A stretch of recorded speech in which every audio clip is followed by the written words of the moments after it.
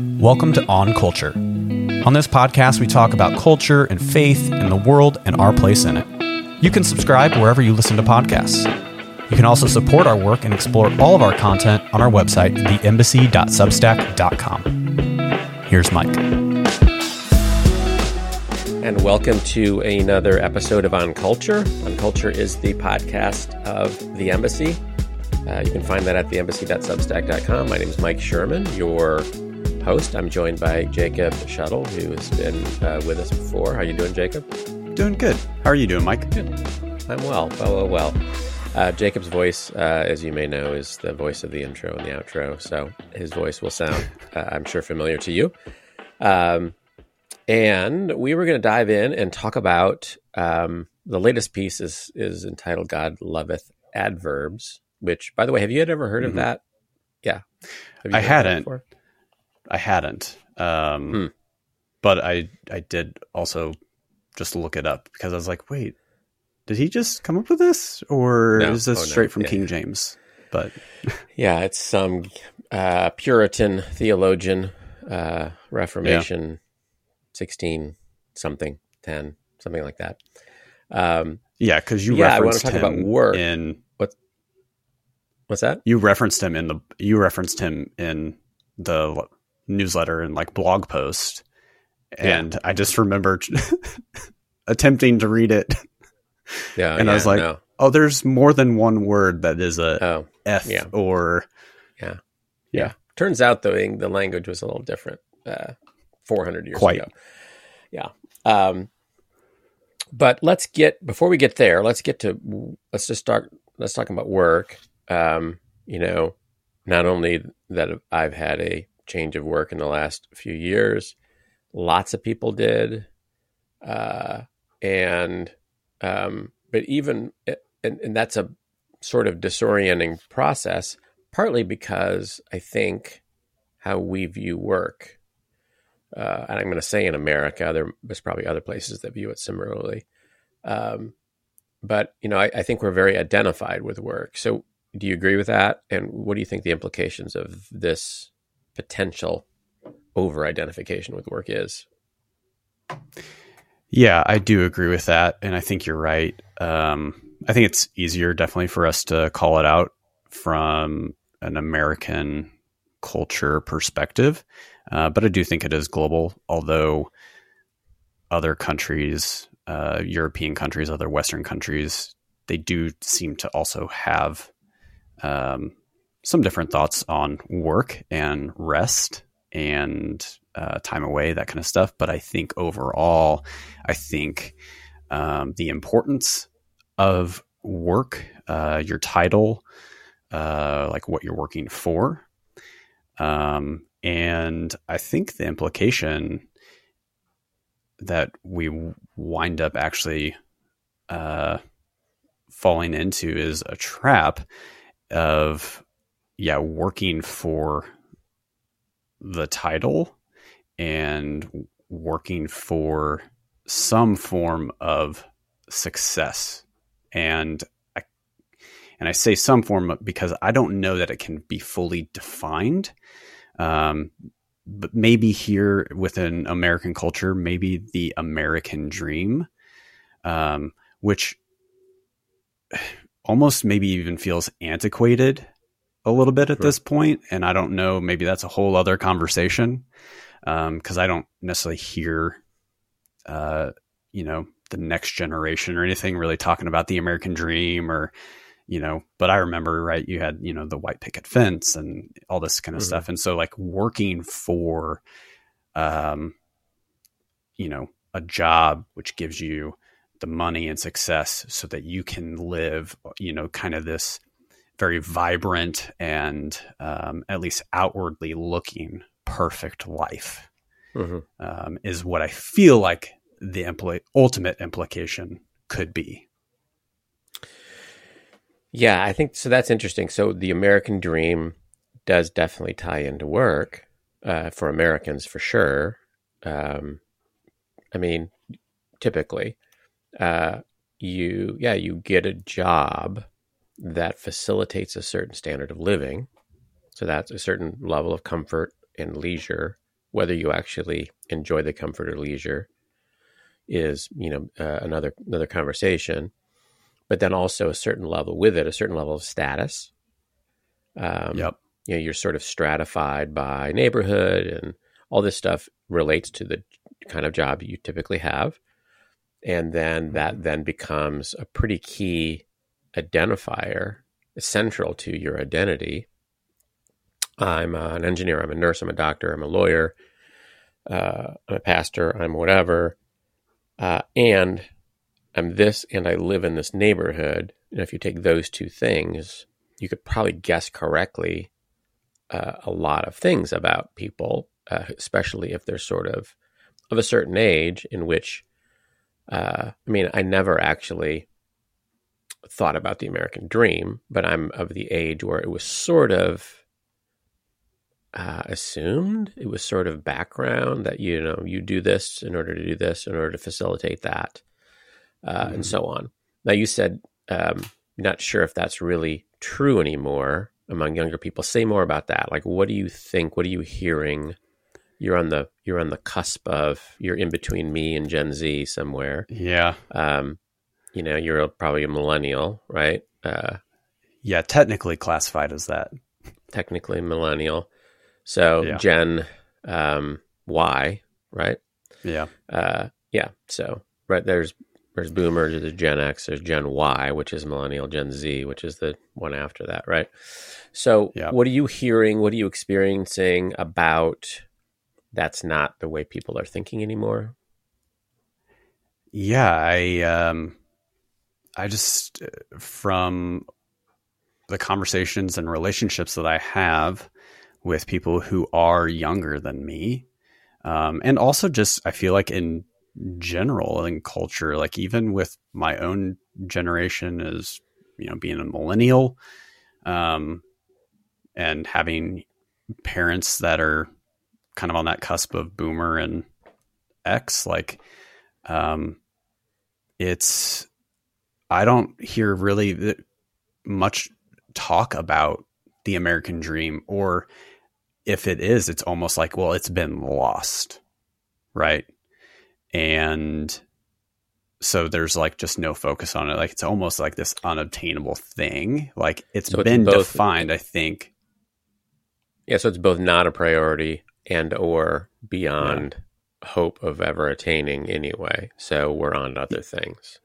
Yeah, I think it, for the longest time, or at least how I initially understood it growing up, and I could have understood it incorrectly, but it was almost like, hey, if you're middle class, like, you can have the American dream, kind of thing. And I think as I've personally grown and realized what middle class is actually kind of defined as, I'm just like, oh, wow, that's actually maybe not the right terminology. Because to be middle class, because most people in don't America, have that much money. I mean, right? Yeah. So it's all, I think it's sort of confused, and I did use the example of Nikola Jokic, sometimes called the Joker, NBA player, just won 2-time most valuable player, just won the NBA championship this earlier this month, was the NBA Finals MVP, and so he had a very sort of noteworthy, unusual, perhaps un-American, and he's not American, he's European, sort of response to it.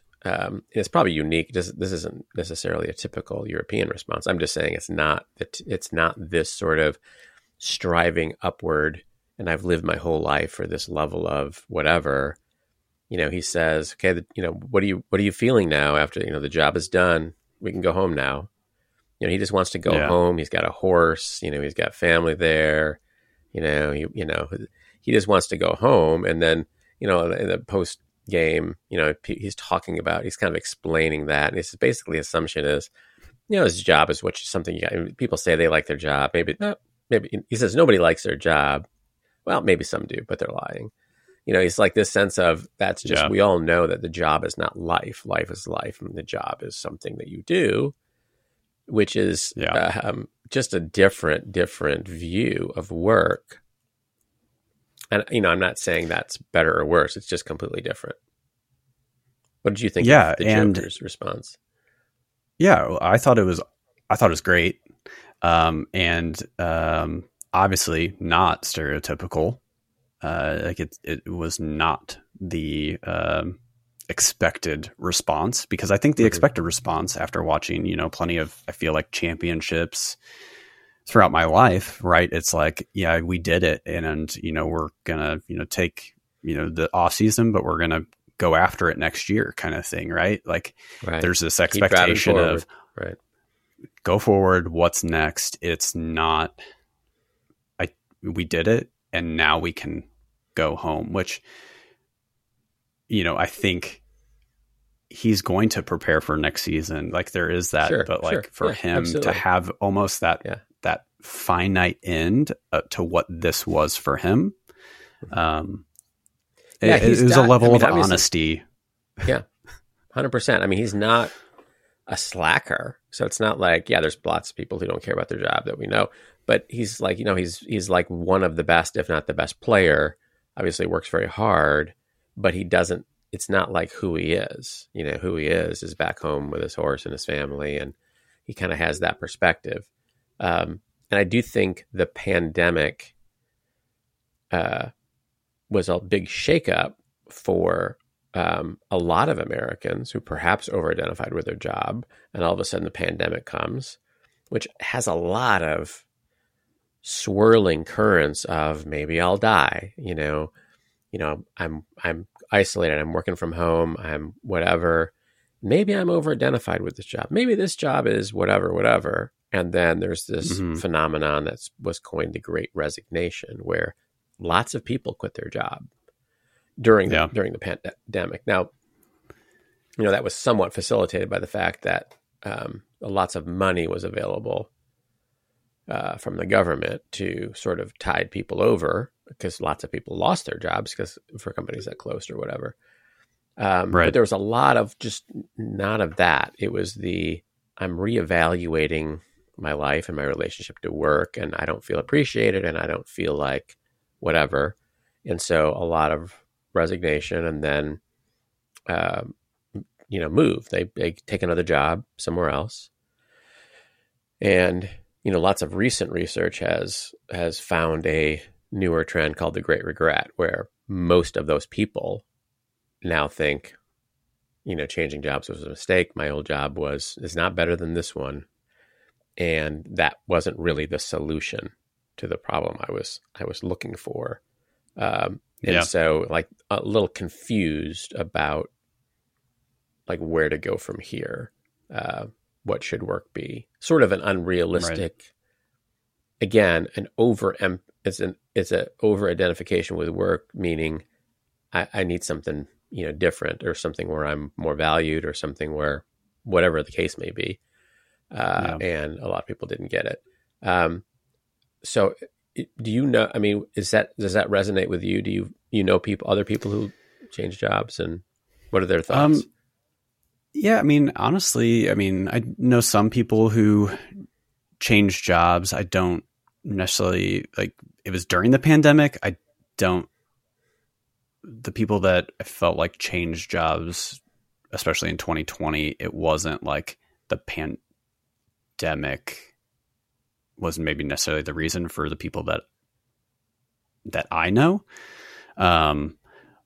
But I think it's definitely one of those things where the emphasis of identity in work, and like when you place your identity in something,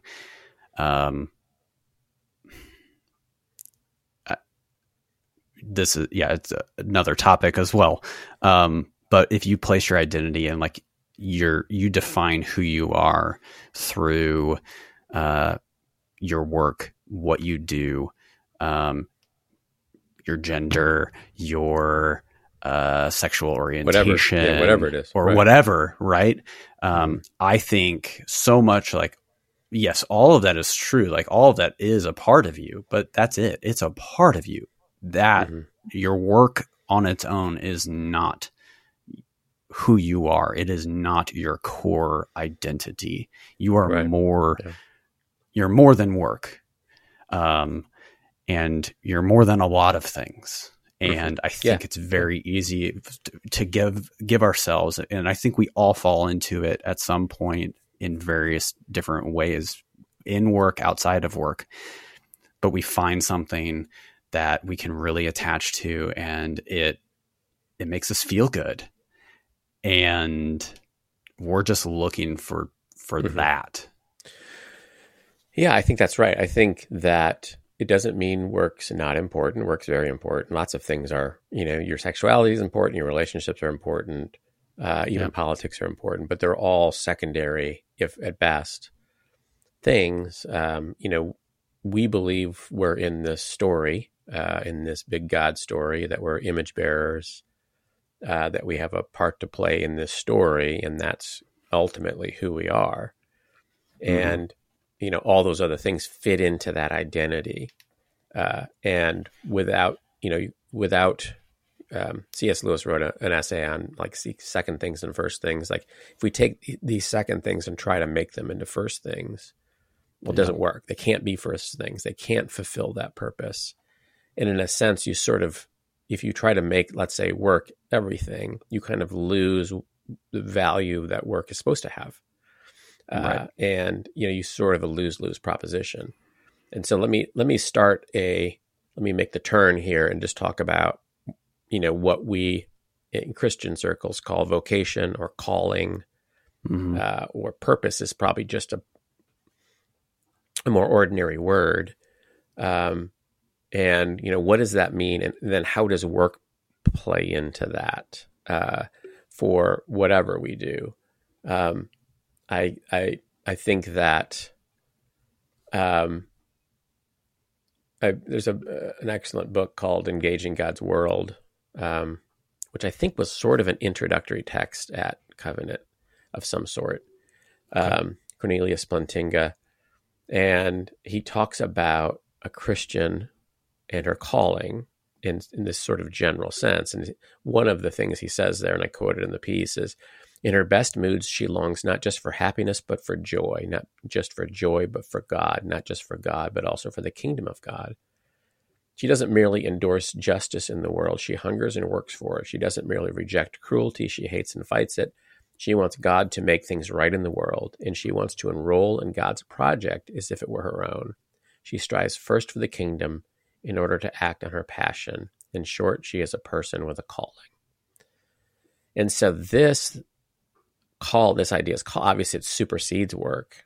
It supersedes, work falls into it, parenthood, friendship, a marriage, everything else sort of falls under this rubric of seeking first the kingdom. What does that look like? And if that's true, then how do I seek the kingdom at work? And let's say I'm not a pastor, I'm not a whatever, let's say I deliver the mail, or I serve in a restaurant, or I sell, I sell siding or whatever. What does that mean to work for the kingdom? And I think that's the question that's central to, what does it mean if I pray, your kingdom come, your will be done. And then I just go to work, and that's totally separate from his kingdom coming and his will being done. Then that's sort of off and wrong, and my work's never going to be right. So how do you think about work in the kingdom of God, general? Like you work with people, so you work at Calvary, missions pastor, but you also have a part-time gig where you work for the Blues. You work with other people who have different things, jobs going on. How does all that go together? Yeah, that's interesting. So I think a lot of it for me is, I do view, like I work, obviously. And then to view calling, I guess I view my work as something that's been given to me. Like I haven't heard a voice, which growing up when I heard, calling and like this, vocational ministry where like some audible God would voice. speak to you. Yeah. But rather, as an image bearer, what has been given to me that God has uniquely designed me, has uniquely designed you and any person who listens to this, whatever God has given you, what are you doing with it? And, it's one of those things that, I just empathize. I want to see people for who they are, and be okay with it and engage with them where they are. I think so much actually of work, whether, you're blue collar or white collar, is, I think there's, the nuts and the bolts and the day to day of the stuff that has to get done. And that's true. But I think so much of also what work and calling is relationships, and it's relational. And I say that because, and it could simply be me. But if I have had a plumbing problem in the past at my house and I call a plumber, my favorite plumbers that come out to my house and then I request again are the ones that they're doing their job, but they're also very relational. And my favorite was, I actually had a plumber, true story, come out and he was like, no, I'm going to teach you how to do this so that you can do this next time. But I want to teach you so that, when you have something bigger come up again, you call me. Right. And I was like, wow, that like, there was such intentionality behind all of that. It was for his work, but he was very intentional actually with the relationship and like care with me. And likewise, I've been having to go to a doctor recently, a specialist, because of an infection that I've been dealing with. And I literally feel like I've struck gold with this doctor because I feel so seen and is not rushing me out of the room. She's got other patients but sits there, explains things thoroughly, asks if I have questions. If I have questions, she answers them.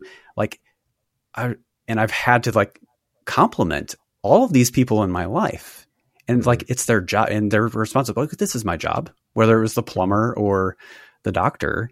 They're like, well, this is my job. And I was like, oh, wow.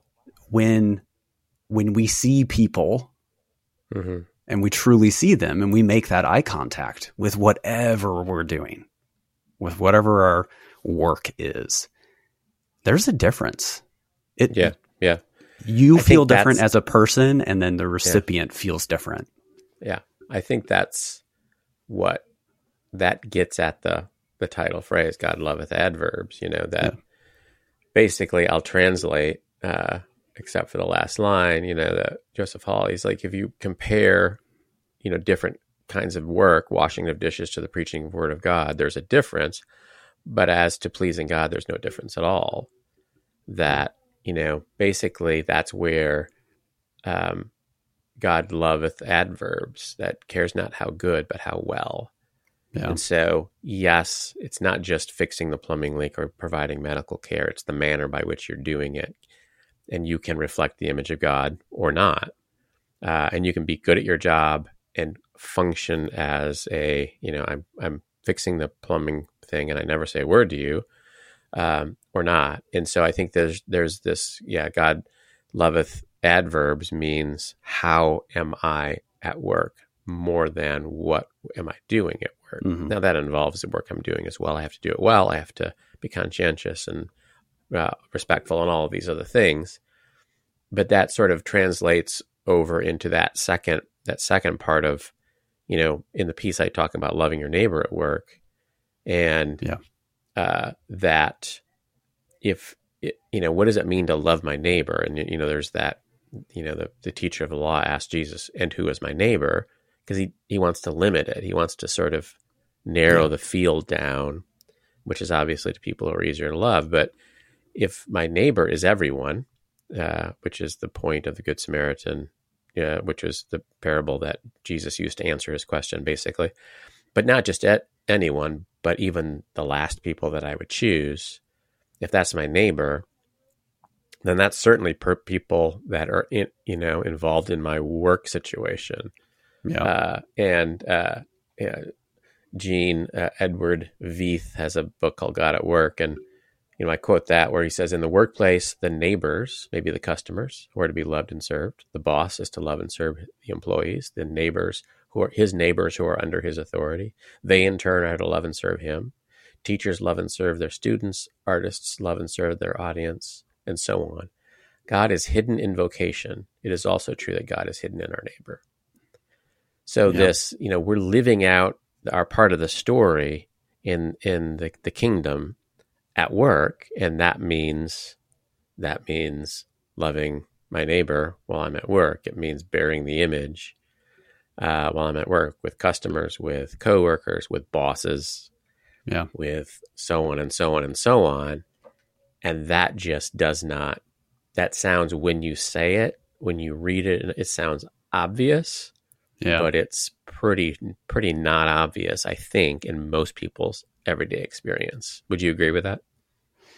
Yes. Yeah. And just like, obviously, like as Christians, our call should be to do this all the time, right? Like our call is to love our neighbor. So when we go to work, we should love them. But one of my favorite things, it's when I'm on the receiving end of it, right? Of a person who is doing this, like, maybe for me, like, I don't know what they believe, if they are Christians or whatnot, but I love actually being on the receiving end of something and going, wow, I see Christ in you as an image bearer, as a uniquely created, right? And I'm just always so amazed in those moments, to be able to I love being able to call, or not like speaking into existence God or the Spirit, but calling God out of people and do you notice this? This is beautiful.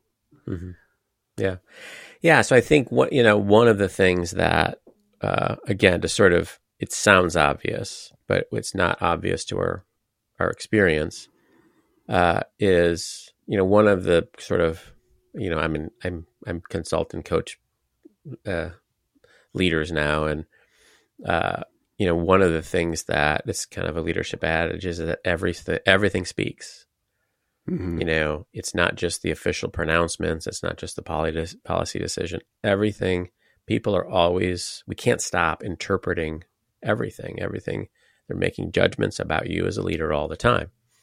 And so people are making judgments about me as an inhabitant in this big God story all the time.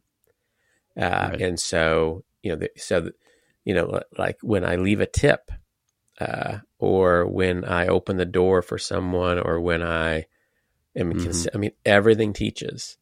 And it's not simply some religious activity that counts. It's everything that counts. And living out this as story as an image bearer and as God's presence in his, the kingdom comes in that way. The kingdom, they see the kingdom of God in me as I bear out through the power of God and God's transformed, the Holy Spirit in my life. That's how they see the kingdom.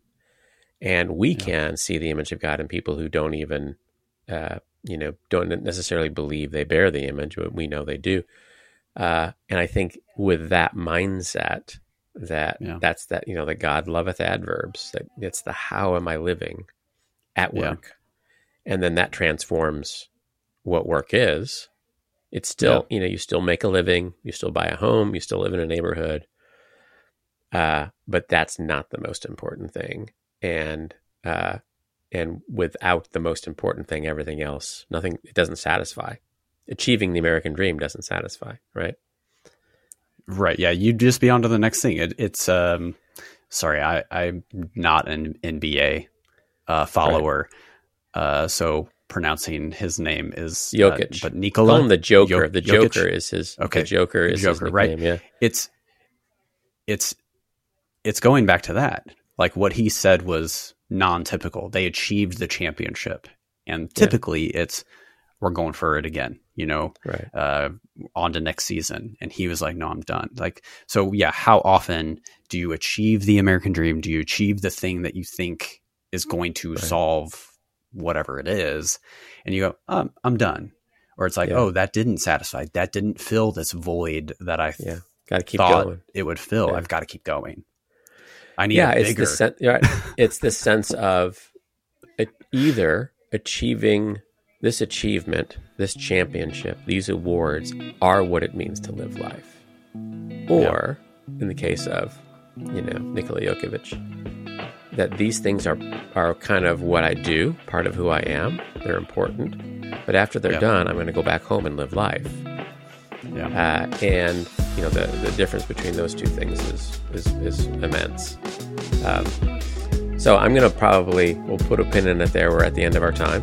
And I think for me, it's been a challenging and fruitful, I think, reflection on how I should think of not only work, but life and calling and mission and purpose. Absolutely. And, by God's grace, I hope that for all of us. And with that, we'll see you next time. Grace and peace. Thanks for listening. Do you enjoy On Culture? You can support us and the content produced by subscribing to our newsletter, The Embassy, by visiting theembassy.substack.com. And don't forget to subscribe and leave a review wherever you listen to podcasts.